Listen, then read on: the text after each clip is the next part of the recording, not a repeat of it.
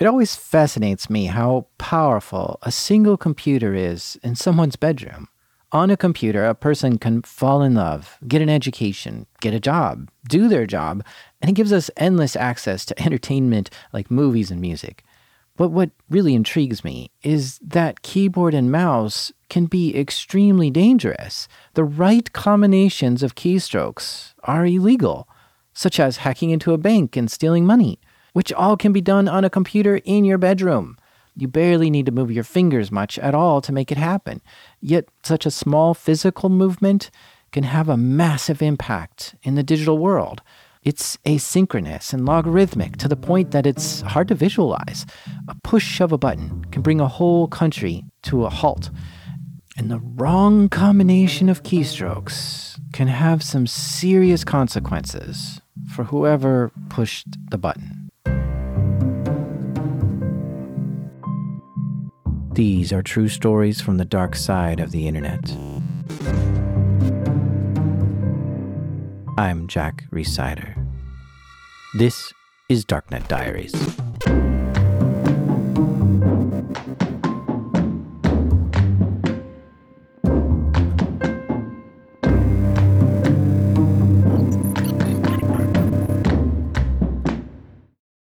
This is a story that I've wanted to do for years, but I knew it was too complex for me to do on my own. So I waited to find the right person who could tell it.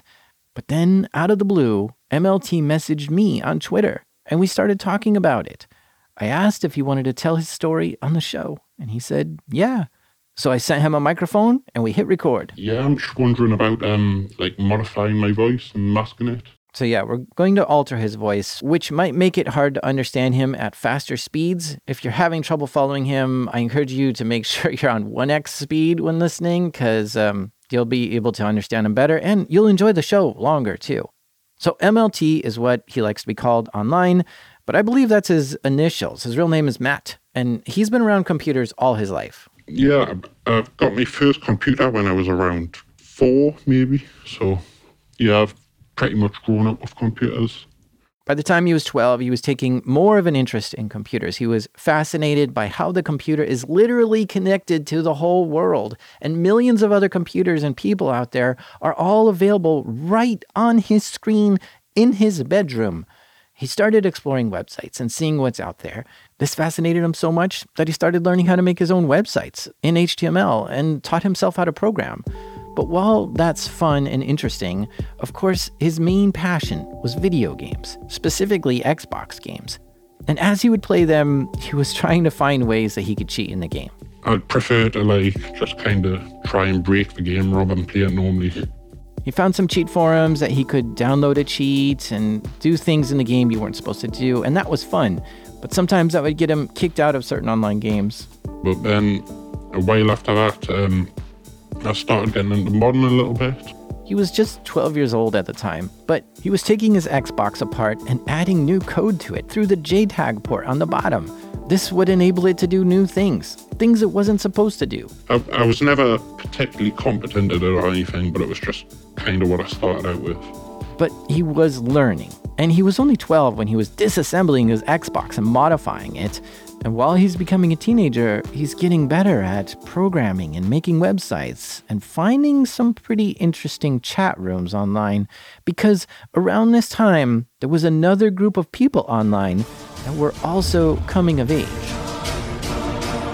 Hacking group Anonymous has struck again, and this time claiming it has stolen thousands of credit cards. Anonymous is one of the biggest online vigilante groups. Members hack into companies and governments. We are Anonymous. We are Legion. We do not forgive. We do not forget. Expect us. And that's a formative force for a teenager to be involved with. While MLT was going to school, he had a front and center view of what Anonymous was doing. I mean, I used to be in Anonops IRC pretty often. The Anonops IRC chat room was where a lot of the Anonymous members would hang out, share memes, and formulate ideas. And for a while, MLT felt loosely affiliated with Anonymous, at least curious enough to watch what they were doing and ask questions on how things were done, such as how a certain hack was done, or how did that person deface a website. The technical aspects of what Anonymous were doing were interesting to MLT. But the thing about Anonymous is that there's much more noise than signal. The Anon chat rooms are just filled with distractions and trolls. He liked the hacking stuff that was going on, but sometimes things didn't make sense to him or align with what MLT thought was right or wrong. And at the time, there were a lot of little satellite hacker collectives that sort of revolved around Anonymous. They were in the same space, but not necessarily affiliated. And there was this one website that MLT seemed drawn to. There was a forum board called TeaMp0isoN, which Trick was the administrator of. So here is where MLT first learned of Trick. Trick was the name of the founder and moderator of Poison.org. He seemed heavily involved with the black hat hacking scene and very knowledgeable about hacking. MLT thought Trick's Poison.org forum was an interesting place, and he was learning a lot by going there and reading how people hacked into certain places and stuff.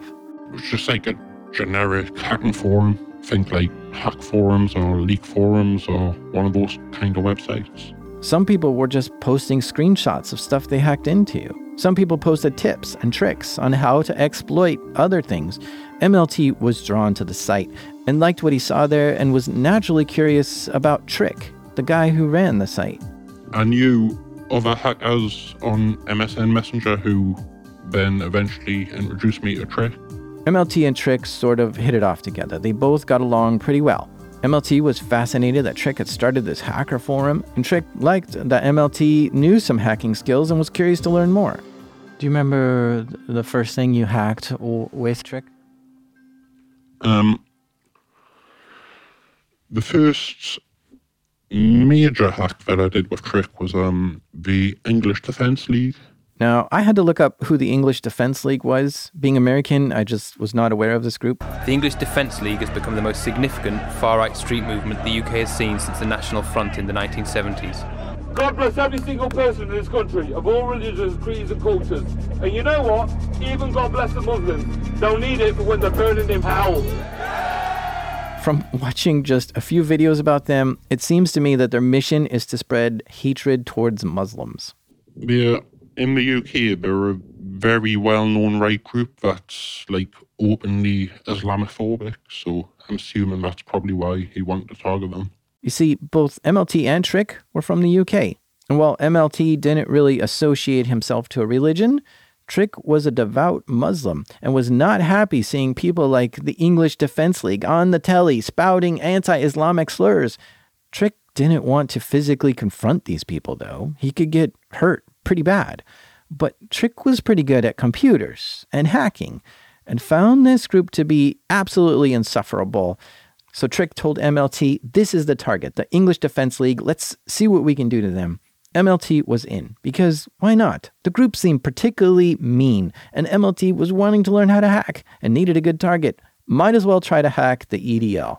Well, at the time, they used to run the website EnglishDefenceLeague.org, which was a forum board running MyBB, which is just a type of forum software. We actually developed a zero-day exploit at the time that allowed us to spawn a shell on MyBB. And then from there, we just exfiltrated the database and dumped it online. Well, you say it so casually, but talk about that. Like, was it you that got the shell, or was it Trick? It was me that identified the vulnerability, and it was Trick that actually exploited the vulnerability to spawn the shell. Yeah. I mean, that sounds exciting. And what were you, like 13, 14? I would have been around 15, 16, then maybe 15. Okay. Yeah. So you were going to school still, right? Yeah. And this must have been probably late at night. You had a computer in your bedroom? Yeah. And this was on the weekend or at night or something? Yeah, like mostly weekends and night times. Mm-hmm. And yeah, I mean, that's just exciting. Oh yeah, it was definitely fun at the time.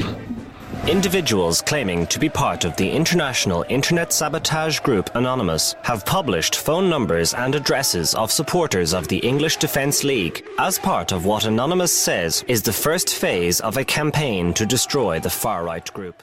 Under the name of Anonymous, they made an online post with all the data they took. Trick and MLT posted the whole database of everyone who's ever donated to the EDL in the past, exposing some people who probably didn't want to be exposed this way. But they didn't stop there. They just carried right on to the next group. Another far-right group, the British National Party, has also suffered its membership database being hacked, which led to the organisation struggling to recruit new members, as they feared social ostracisation as a result of being linked to the radical group.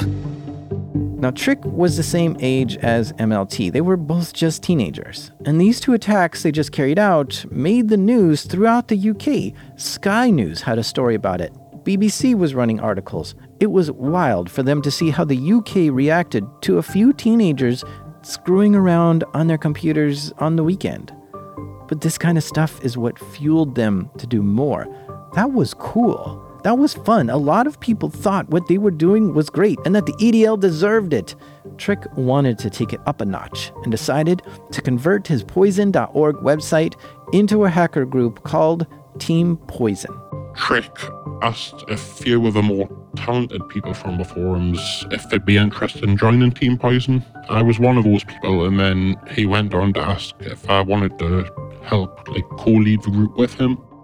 And that's how MLT became the co-leader of the TeaMp0isoN hacker group and became fully entrenched in the hacker scene. By this time, they've also separated themselves from Anonymous, sometimes only popping in the Anon IRC chat rooms just to try to take over the channel or cause a ruckus.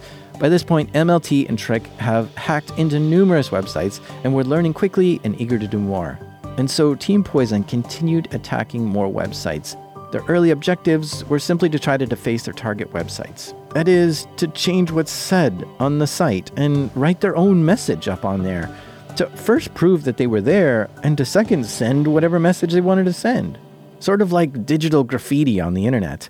But as MLT saw what websites were being defaced, it made him think about his morals. What kind of website defacements are good and what aren't? I guess it depends on a few different factors, motivation for one. For example, if it's a perfectly legitimate website, then it's probably immoral to do so. But if it was, say, a terrorist organization or something along those lines, then I think it's perfectly morally justified. I guess it is morally justified to attack a terrorist organization's website. Okay, I guess I'm on board with that. But MLT thought Anonymous was attacking websites for no reason sometimes. Yeah, I feel like Anonymous are just honestly all over the place. A lot of the time they'll just target some random low-hanging fruit and then come up with some moral explanation as to why it should be a target. Yeah, but I'm wondering if you had a strong moral outset to starting all this. Did you feel that governments were tyrannical? Did you feel Definitely not. I'd say within TeaMp0isoN, I was probably the outlier in that respect. Because Trick was definitely politically motivated and was doing it for morals. But personally, I was just doing it just kind of to gain more skills and see whether I was capable of it.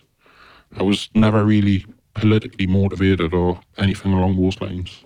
Yeah, but there was something that, if you saw somebody doing something that's wow, that's actually hurting some people, small businesses or whatever, that don't deserve it, you would have stepped aside and said, I'm not going to be part of this. But something drew you to be part of TeaMp0isoN, and I'm trying to figure out what was it that you said, let's create something, I want to be part of this. What was that thing? I feel like the main draw with it was when I got invited to the group, I knew that at the time, I was nowhere near as skilled as Trick, so I was just hoping that I would have been able to learn from what he was doing, really. Yeah, it was never really about politics at all for me. I might go so far as to say MLT was there because of curiosity's sake. At one point he told me he just wanted to see if he could do it. As in, here's the target. Could you get in? Okay, challenge accepted kind of thing. And MLT really wanted to learn more along the way. It doesn't sound like he considered himself a hacktivist or anything. He was just poking at the world in his own curious way. But along the way, he was watching how fired up Trick would get over different political causes and stuff. Yeah, I mean, during TeaMp0isoN, I chatted with him pretty much several hours a day, every day. I mean, he seemed like a pretty nice person. Yeah, what was he like just in those chats? Pretty normal for the most part. I mean, he was obviously politically motivated, but it didn't seem like he was an extremist or anything like that. Like, he'd have no problem talking to people who mightn't necessarily respect his religion or anything like that. Like, he just seemed indifferent to it. MLT was learning a ton about hacking from Trick and other members of TeaMp0isoN. Yeah, but actual core members were me, Trick, Insane, and Hex. There was a few other people who were, like, affiliated, but they weren't directly involved. A lot of their targets were picked by Trick because Trick really did feel strongly about certain things politically. He was Muslim, and at the time there was a lot of tension between the West and Islamic extremism like Al-Qaeda and ISIS. So there was a lot of emotion in the air, and it was easy to find targets that made Trick mad. But sometimes they would just pick targets just to mess around with. Like this one time they decided to hack a celebrity. I wasn't actually directly involved in this one, but I can tell you exactly how it happened. Basically, it was done by Trick and a few members of a group called Z Company Hacking Crew. Facebook used to use Facebook query language at the time. This other group called Z Hacking Crew also seemed to focus on finding Islamophobic Facebook pages and trying to hack them or do something to them. While doing that, they were getting pretty familiar with how Facebook worked. And together with Trick, they discovered a way to exploit the Facebook query language to make posts for any user they wanted. So at first, they used this exploit to attack racist and Islamophobic Facebook pages, which that was their original intent. But when all that was done, they decided to aim higher on the target list, targeting the French president's Facebook page, Nicolas Sarkozy. And they were able to post something to his page as the president. And then they shifted their attention to the head of Facebook itself. Mark Zuckerberg. They posted to Facebook as Mark Zuckerberg, saying something like, if Facebook is a social network, it should do some social good too, instead of just being for profit. And yeah, once again, this was something that TeaMp0isoN did, which reverberated across the internet. From Mark Zuckerberg's own account on Facebook to have an unauthorized posting, that's an interesting news story, all done by a couple of teenagers. Okay, so let's move on to Tony Blair. Yeah, so with Tony Blair, that was Trick again. That was one of the other attacks that I wasn't directly involved in, but basically he used a zero-day exploit that affected the webmail service that, I don't know if it was Tony Blair himself or one of Tony Blair's staffers, but he used an exploit to gain access to the emails, and then within the emails, he found an address book which, like, had a bunch of personal information on politicians and stuff, like phone numbers and that sort of thing. Okay, so Trick used some kind of exploit to get the contacts lists that Tony Blair had on his email account. And that's interesting, but at first glance, this doesn't seem that important to me. He wasn't able to read Tony Blair's emails or anything. He just saw Tony Blair's contacts, names, phone numbers, email addresses. But this is actually a bit more serious than that. First of all, Tony Blair is the former Prime Minister of the UK, so this was a high-profile target. If Tony Blair gets compromised, you know the MI5 or GCHQ are going to come in to investigate. And where does that investigative trail start? With some Twitter posts. Trick himself was posting this all over Twitter. And while a regular person can't see who owns a Twitter account, Twitter has some extra insight into this. They can see where the user connected from, what devices they used, what emails are registered to the account. And if the MI5 is involved, It's probably pretty easy for them to get Twitter to turn over the information of whoever's posting to the TeaMp0isoN Twitter account. But Trick hid his tracks very well, always using a proxy or VPN or even a Tor client to connect to Twitter. But Twitter would only need him to mess up once for them to see his real IP. Internally, within TeaMp0isoN, this felt like a big win. Hacking the former prime minister? What would be next? The Queen herself? Well, they don't hack the Queen. But stay with us, because when we come back, it gets much more serious.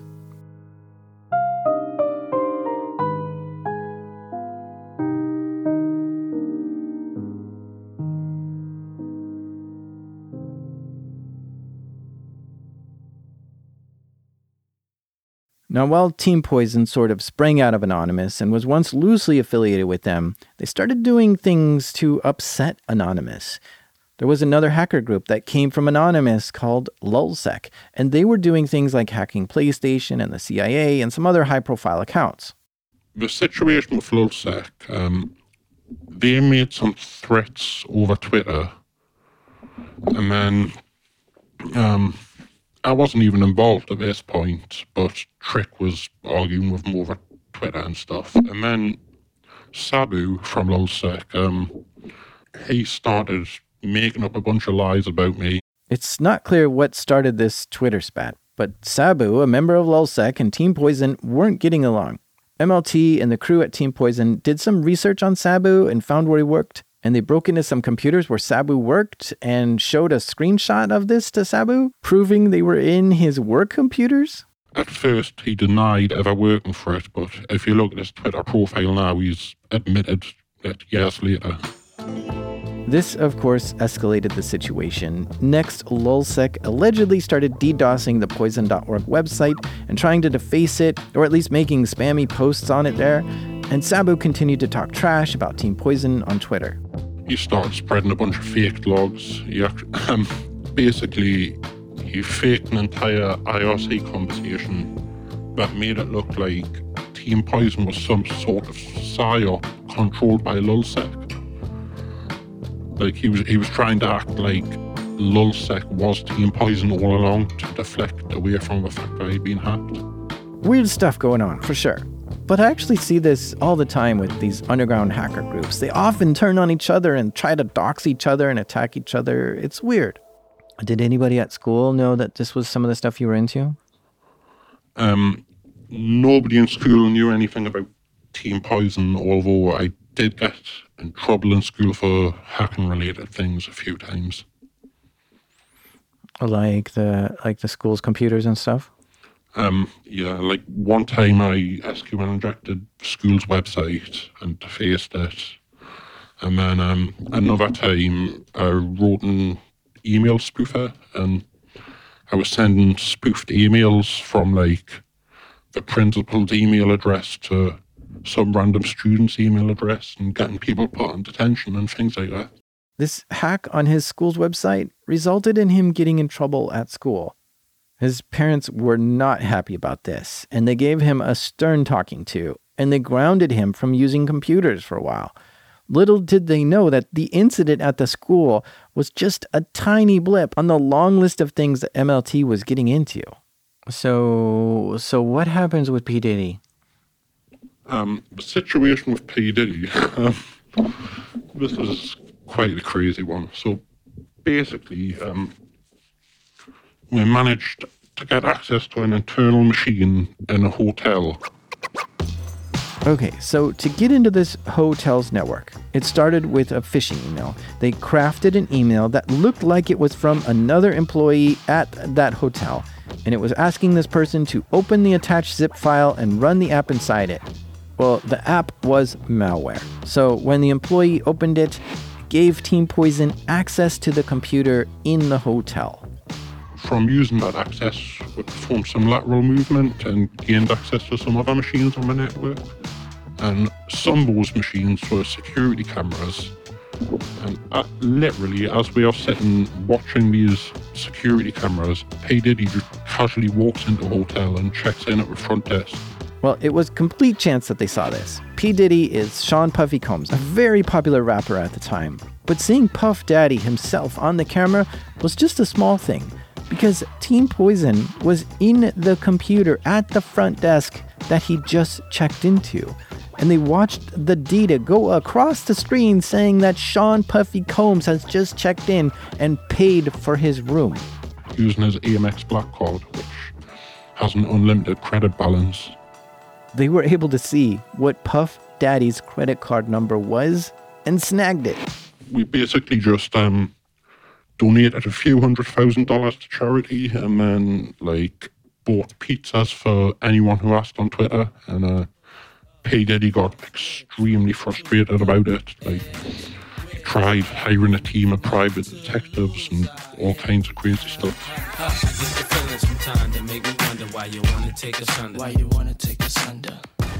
Yeah, and so did P. Diddy ever figure out who was behind this? No, he did not, but there's quite a few articles that state he hired a team of private detectives to try and find out who the perpetrators were. And how'd you feel about that? Did you feel like, yeah, good luck, you're never going to find me, I'm better than that? Yeah, I mean, that's how I felt at the time, but I feel like these days I'd probably be a bit more paranoid. Were you feeling like you were untouchable, unstoppable? Yeah, pretty much. I mean, back then I definitely had a huge ego. I just thought that I was never going to get caught. Yeah, tell me about that ego. What was, describe it some more. Well, it was just a case of thinking I was a lot more skilled than what I actually was, and thinking I was a lot better at covering my tracks than what I actually was. And then soon enough I found out that that wasn't the case at all. Okay, let's see, what else we got here? The BlackBerry attack. Were you part of that? Yes, I was. So what was going on to even want to attack BlackBerry? Well, it was Trick's idea to attack it because it was during the London riots back in 2012, 2011 maybe. Mm-hmm. And since BlackBerry was a huge phone provider at the time, and BlackBerry Messenger was all the rage, BlackBerry agreed to cooperate with the police and hand over information on BBM users, who were taking part in the rioting, and as a result, Trick decided to attack BlackBerry. Okay. So the target is acquired. Let's go after BlackBerry. So what happened? Yeah, the method for gaining access to BlackBerry was totally different to our usual methods. Okay, so their method here is quite involved. First, they gathered a list of as many employee names as they could who worked at BlackBerry. Then they had a friend who had several database dumps of various breaches over the years, and they took these names of BlackBerry employees and searched the database dumps to try to find some matching names, and they found some. Quite a few, actually. But from there, they looked to see if any of those employees had Gmail accounts. We called them all up, pretending to be from Google, and we told them that there's been a brute force attempt on their Gmail account and that it's been locked for security reasons. And then we would say that in order to unlock their account, we were going to send them an unlock code. And then from there, we would just do a password reset request on their Gmail account. And from there, they'd get a text message from Google with a code, and then they'd just read it out over the phone, pretty much no questions asked. Now, once they got into some BlackBerry employees' Gmail accounts, they looked to see if there were any emails regarding BlackBerry. And that's where they found that, yeah, some people's emails they got into had an account at blog.blackberry.com. Now, this BlackBerry blog was just a WordPress site. And so they went to the WordPress admin panel and said, I forgot my password. And the WordPress site would email them a link to make a new password. Well, they already had access to the Gmail account, and so they just clicked the link and created a new password, and that's how they got into blog.blackberry.com. Trick crafted up a message to post to their blog. The message that looks like it was posted on the BlackBerry blog website is, Dear Rim, you will not assist the UK police because if you do, innocent members of the public who were at the wrong place at the wrong time and owned a BlackBerry will be charged for no reason at all. And it goes on and on. And it's signed Trick, Team Poison, Greets to Insane, Hex, MLT, Black Hacker, Knowledge is Power, Twitter, Team Poison, Trick. There's a lot of mixed feelings in regards to that particular hack. Like, a lot of people thought it was a good thing. Other people thought it was terrible and a really bad thing to do. But as for me personally, I don't necessarily agree with it, but I was just curious to learn that particular method of social engineering. As you can hear, a lot of what went on at Team Poison was Trick's doing. Either he did it himself or told the team this is the target, and he crafted all the communications and messaging that Team Poison was putting out there, such as having strongly worded messages to BlackBerry. Did you know where he lived? Small Heath, Birmingham. Other than that, I don't know anything more specific, no address or anything. Trick was born in the UK, but his family was born in Pakistan, and they were Muslims, and raised him to be Muslim too. And it sounds like Trick was becoming more opinionated about who to hack based on his politics and culture. Together, Team Poison went on to hack so many more sites, the United Nations, NATO, and many more. If you were to put a number on it, how many things do you think Team Poison hacked? At least a few thousand. I mean, that 1400 number is just, that's a list of mirrored deface pages from Zone H. Okay, so Zone H, this is a website that hackers will post proof of what they've hacked into. This sort of shows your reputation and history of what your group has done over time. And on this Zone H website, Team Poison has over 1,400 different websites listed that they claim they hacked into between 2010 and 2013. But you can probably guess that if you hack into 1,400 different websites and deface them, it's probably not all for political reasons. There were some wide nets that Team Poison would cast sometimes, just to see if any of the websites on the internet were vulnerable to something. And so if they had a hit, they'd get in there and deface the front page showing Team Poison was here. Because the websites they got into were all over the place. DVD review sites, backpacking sites, antiques, Teddy Nation, poker review sites, catering sites, and so many more random sites. All the Zone H reports that are just like kind of random sites, that was before kind of Team Poison came into the public limelight. So most of the hacks we did after that point, we didn't even bother to submit to Zone H, but that's when we specifically began to go after a target that we would choose between the team rather than just any random website. MLT says he wasn't involved with these hacks because that was before Team Poison was formed. But now that Team Poison is here, he's definitely involved now, in a big way. Some that I was involved in personally, UK Ministry of Defence, quite a few US government websites, every Australian government website, which was quite an interesting story, but that gave us access to hundreds of .gov.au sites. FNet was one of the last hacks I pulled off before I quit Team Poison. Probably one of the most difficult ones was when we gained access to F-Secure for about a grand total of 3 minutes, maybe. Yeah, and what kept you doing it?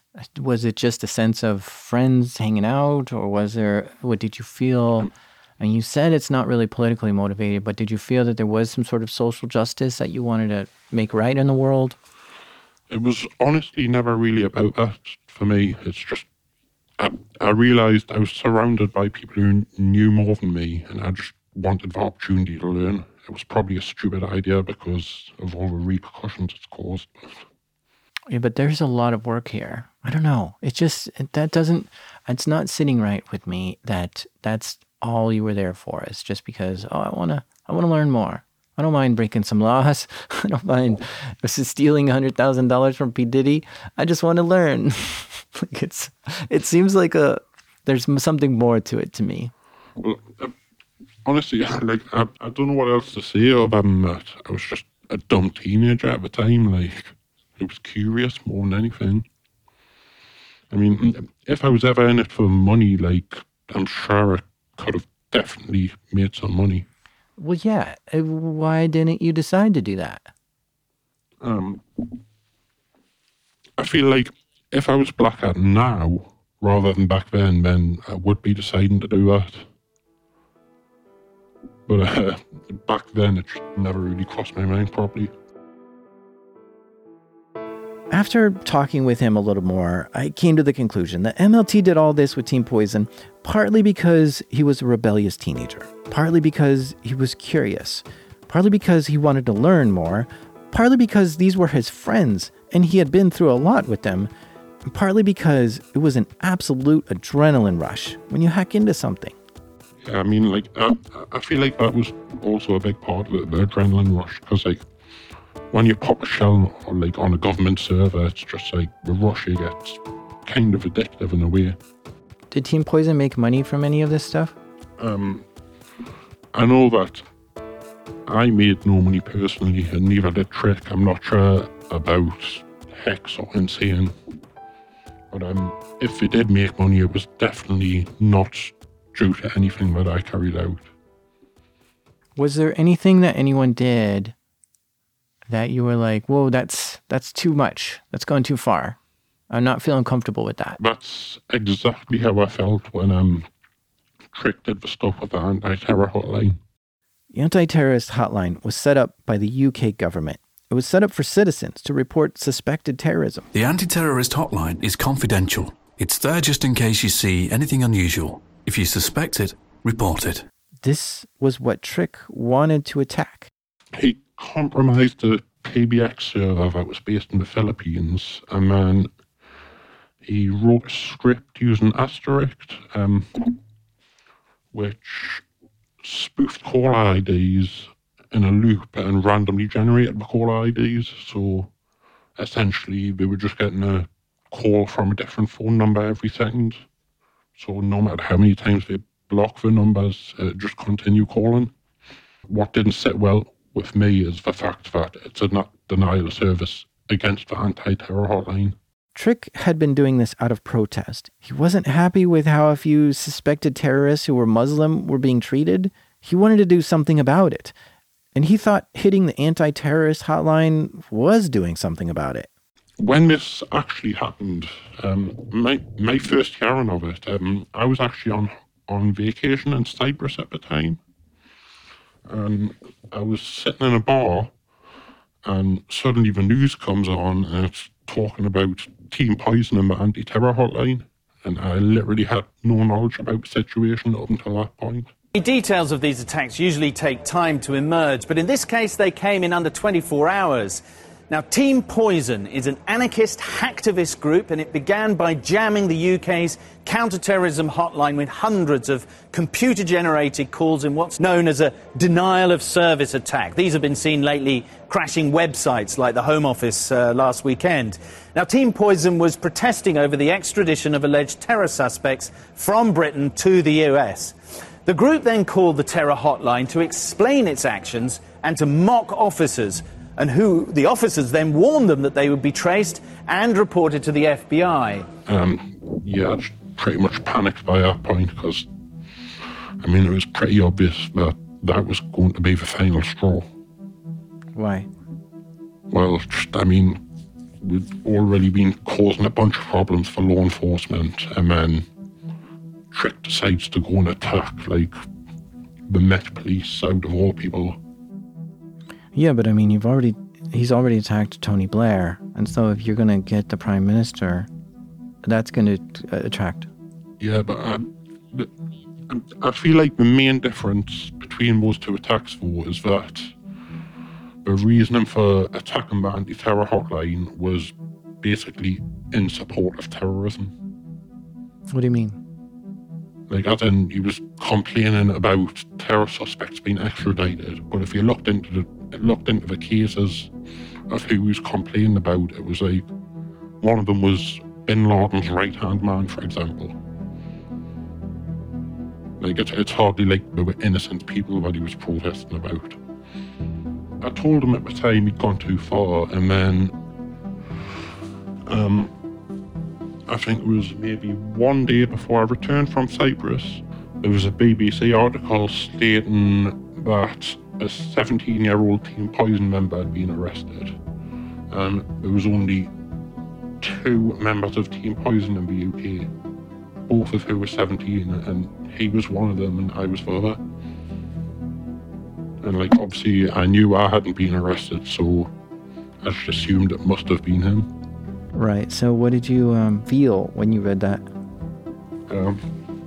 I was pretty paranoid, panicking. You were in Cyprus with your parents? Yeah, I was at the time. Did they notice you being paranoid and panicky? Not that I'm aware of. In hindsight, though, I think him getting arrested first was probably very beneficial for me because it gave me a chance to cover my tracks at least. MLT starts going through the process of wiping his computer and phone. And not only was he wiping that, but he was also getting into any servers that he had access to. And there were a bunch that hosted various malware and phishing sites and stuff. He was getting into all those and destroying them, running tools like DBAN, making whatever data that was on there gone forever. He had his laptop with him, so that was easy to wipe, but his computer at home posed another challenge. I had a friend who had the key to my house at home at the time because he was feeding my cat. So I told him to install Derek's boot and nuke onto a CD disk and then got him to just wipe everything off my home computer as well. He had a suspicion that as soon as he gets home, he'll be arrested. Cyprus is an island in the Mediterranean Sea. From the island, MLT could see Turkey just to the north. And the thought crossed his mind a few times that maybe he should just escape to Turkey and start a new life on the run. Yeah, I just went home instead and faced the consequences. He went back home to the UK, half expecting to be arrested at the airport, but nothing. He goes home expecting the police to be there, but nothing. He spends a quiet night at home, erasing any last bits of evidence he could. It wasn't until a few days later that the police came. It was pretty late at night, which was surprising because usually it's early in the morning. But I was just lying in bed, pretty much drifting off, getting ready to fall asleep. And then all of a sudden, maybe 15 plainclothes officers come running into my bedroom. How'd they get in the house? Kicked the door down. They rush into his room. He stands up to take a look at them. They grab him and push him against the wall and put his arms around his back and handcuff him. They confiscate all his computers in his home and take him down to the police station. They keep him in a holding cell for 3 days while they question him. Every 30 minutes, they'd loudly bang on the door of my cell throughout the entire night. And then each morning, I'd have to do an interview, but obviously I'd be completely exhausted because it intentionally kept me awake all night. While the police didn't tell him how they found him, he had a lot of time to think about what were the possible ways they caught him. I've got a few different theories as to that. The first being that when Trick targeted MI6, a lot of sketchy things started happening there, as if we were being hit with private exploits or something.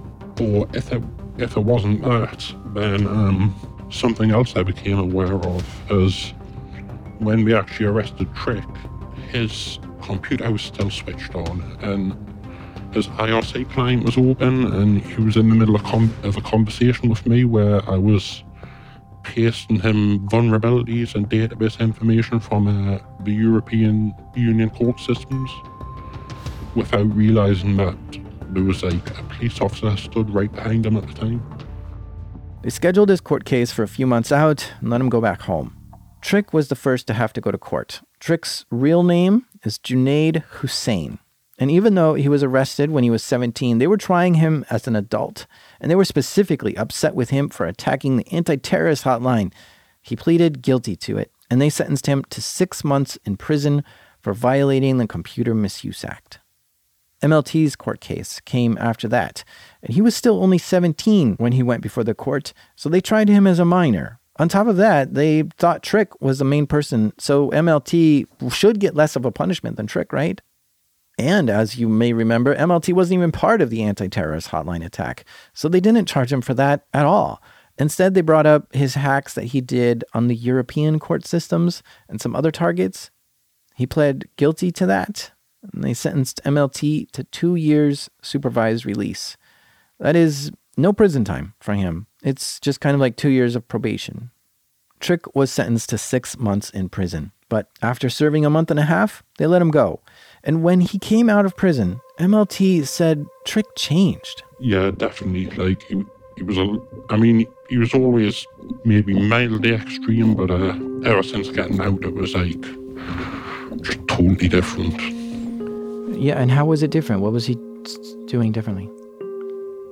Well, I mean, in the past, he would always talk about like hacktivism as a means of getting his political message across. But when he got out of prison, he was talking a lot more about like direct action, saying people needed to die and kinds of things like that. What kind of people was he saying needed to die? Pretty much anyone who was a non-believer, which was kind of funny because he was like chatting with me at the same time as if nothing was out of ordinary. That is, Trick was becoming aggressive to anyone who wasn't Muslim. After prison, Trick went back home to Birmingham, UK, and I believe that's where he married his longtime girlfriend, Sally Jones. Now, Sally was born in the UK and was raised Catholic, but she left the Catholic Church as a teenager and joined an all-girl punk rock band. And when the Iraq War took place, she sympathized with Muslims and became Muslim herself. Sally spent a lot of time online too, hanging out in chat rooms and being active on Twitter. Yeah, I'm pretty sure that her and Trick met over Twitter, like back when TeaMp0isoN was active. Sally and Trick started chatting privately and getting to know each other. She would even join the TeaMp0isoN chat room sometimes and hang out with MLT and other members.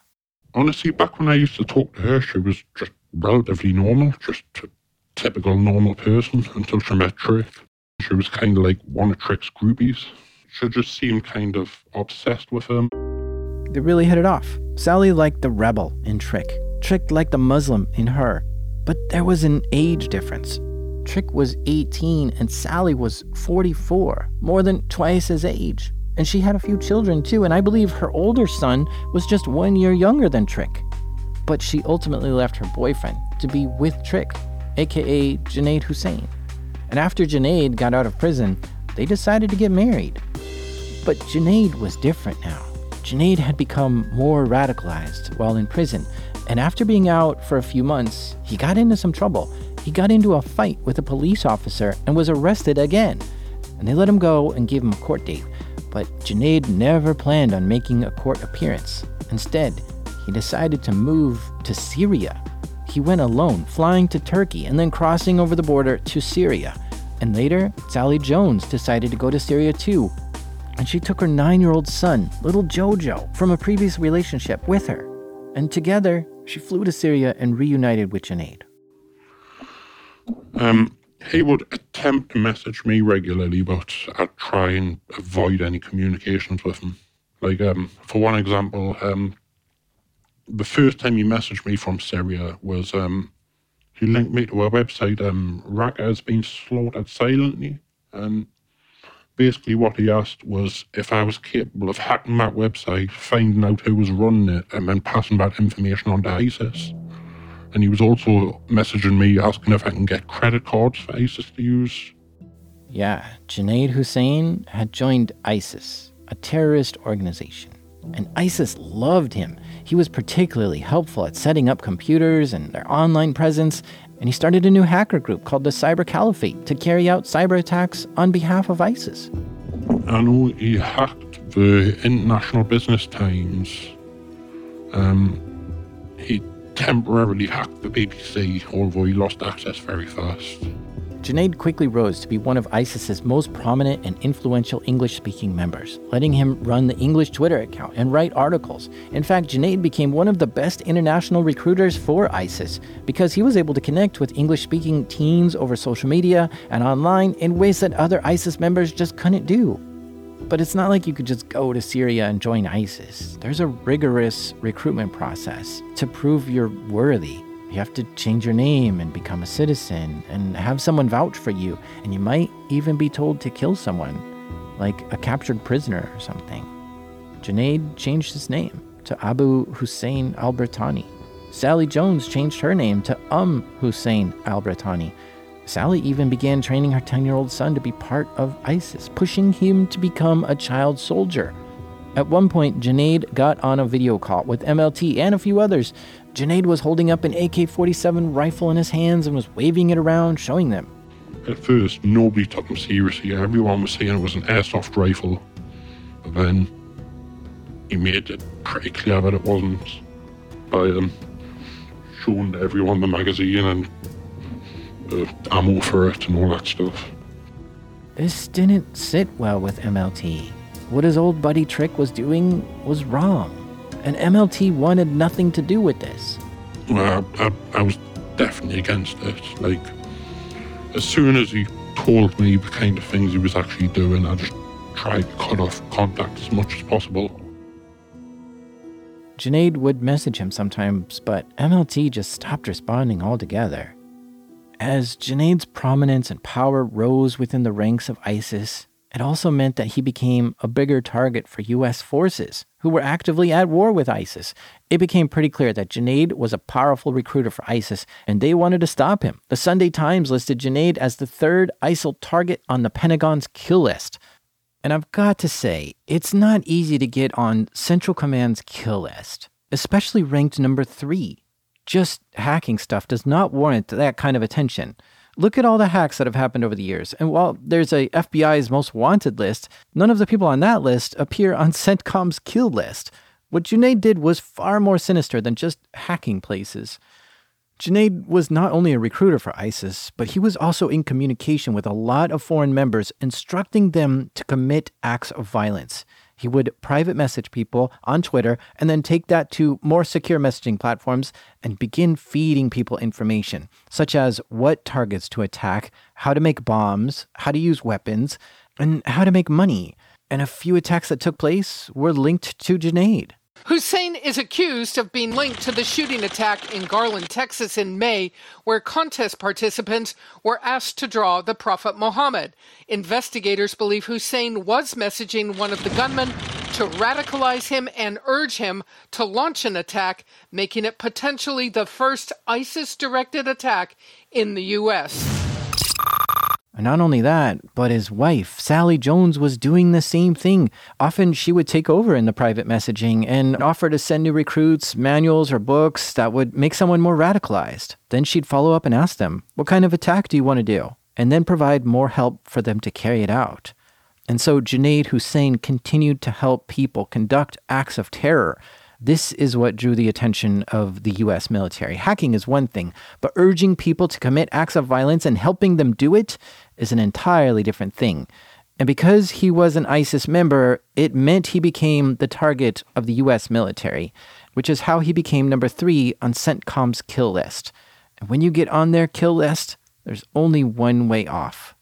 The only problem was they didn't exactly know where he was. The rumour regarding that I heard is that someone tricked them into downloading a malicious APK file onto his Android phone, and then they managed to get his geolocation from there. I'm not 100% sure if that story is true. It's just what I've been told from a few people. I'm not sure how they got his location either. However, once the U.S. forces did learn the exact location of where Junaid Hussein was, they sent out an attack drone to fly over. They got a fix on his location and fired a rocket towards the location, and it hit a structure and exploded, killing 3 people. And none of those people were Junaid Hussein. They were just 3 regular Syrian civilians. Junaid knew the U.S. was out to get him. So him and Sally reportedly always kept their 10-year-old son close by to shield them from drone strikes. And this seemed to work. Drones did not attack while the boy was with them. But a few weeks go by, and Junaid went on a drive without the 10-year-old boy to a gas station. U.S. forces got intel of his location and ordered another drone strike. The drone flew in fast. It was too quiet to hear it coming, and it was too fast to find cover, and it fired a missile directly towards Junaid Hussein. Junaid Hussein was killed on August 25th, 2015. He He was 21 years old. To date, he's the only known hacker to ever be killed by a U.S. drone strike.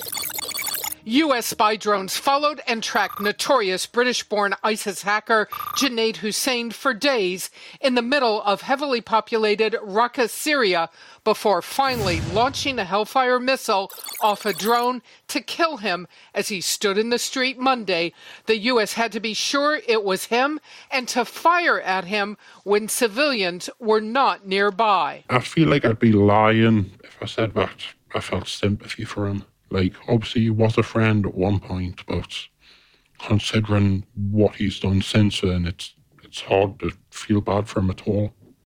What happened to Sally Jones, you might wonder? Well, she stayed in Syria and continued to train her boy to be a child soldier for ISIS. And there's even a video of a few kids killing some Kurdish soldiers, shooting them in the back of the head, and one of the kids looks like Sally Jones's 12-year-old son, Jojo. Sally denied it was her son in the video, though. 2 years after Junaid's death, we hear this on the nightly news. News of a developing story here in the UK. We are hearing from the government. They have confirmed to the BBC that a notorious female British jihadist was actually killed in a drone strike in Syria. This is Sally Ann Jones. The report also said that her 12-year-old son was killed in the drone strike too. The details of this aren't clear, because I'm not sure if the strike was intended for her or if she was just in a building that was hit with incoming shells. If it was a drone strike just for her, it would mean she's the first woman ISIS member to be targeted by a drone like that. But it would also be questionable legally to attack a woman and a 12-year-old boy who weren't active combatants within ISIS. MLT was able to finish his supervised release without getting into any more trouble. And still, since his arrest, MLT has kept a clean record. For the last 5 years or so, I was doing a lot of bug bounty hunting, and I was pretty active on most of the major platforms, but I've kind of shifted my focus recently to zero-day exploit development. So, like, I'll just be auditing, say, a web application or some IoT device for vulnerabilities, and then crafting an exploit based on that and selling it. Whoa. Selling 0 days is a heavy thing to be involved with. I've done a few episodes on this alone. Basically, he'll look at certain applications or devices to try to find vulnerabilities in them, but instead of telling the maker of the product about it, he'll sell those to someone else, specifically Zerodium or Trend Micro's 0 Day initiative. Now, these two companies will verify that this is an actual unpatched vulnerability and pay people who bring it to them. But they both do two totally different things with the exploits they get. Zerodium pays more, much more, but they'll take the exploit and sell it to government entities who will use the exploit as a weapon to attack. And you really don't know what government Zerodium is selling their exploits to.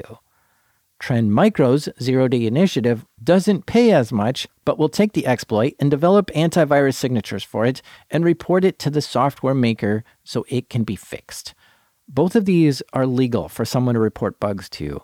But MLT rather report bugs to the people who will work to get the vulnerabilities fixed instead of using his exploits as weapons. Yeah, like I'd rather just stick with lower payouts and have a clear conscience. That's a tough decision though, isn't it? Oh yeah, definitely. How hard is it for you to say, well, I could make much more from this, but I'm going to do the right thing? Yeah, it's sometimes a struggle. MLT has taken his interest in all this and recently started a new hacking group called 0xFFFF. The big difference with this group is that it's legal. They develop 0 Day vulnerabilities and sell them legally and ethically. They do bug bounty hunting and more. You can see what the group is up to by going to blog.0xFFFF.info.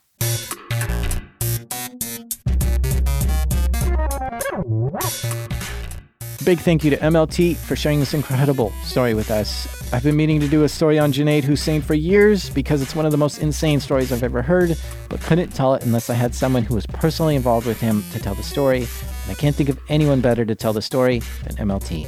So thanks for sharing this. Hey, you're invited to the Darknet Diaries Discord. This is my favorite chat room on the entire internet, and it's where fans of the show hang out and ask questions and post funny memes. Come hang out with us. I want you there. To join, just go to discord.gg/darknetdiaries. The show is made by me, the Crouching Kitten, Jack Sider. Sound design by the Hidden Hawk, Andrew Merriweather. And our theme music is by the Buzzing Breakmaster Cylinder. I went to a wedding the other day. Both the bride and groom are Wi-Fi technicians. And let me tell you, the reception was great. This is Darknet Diaries.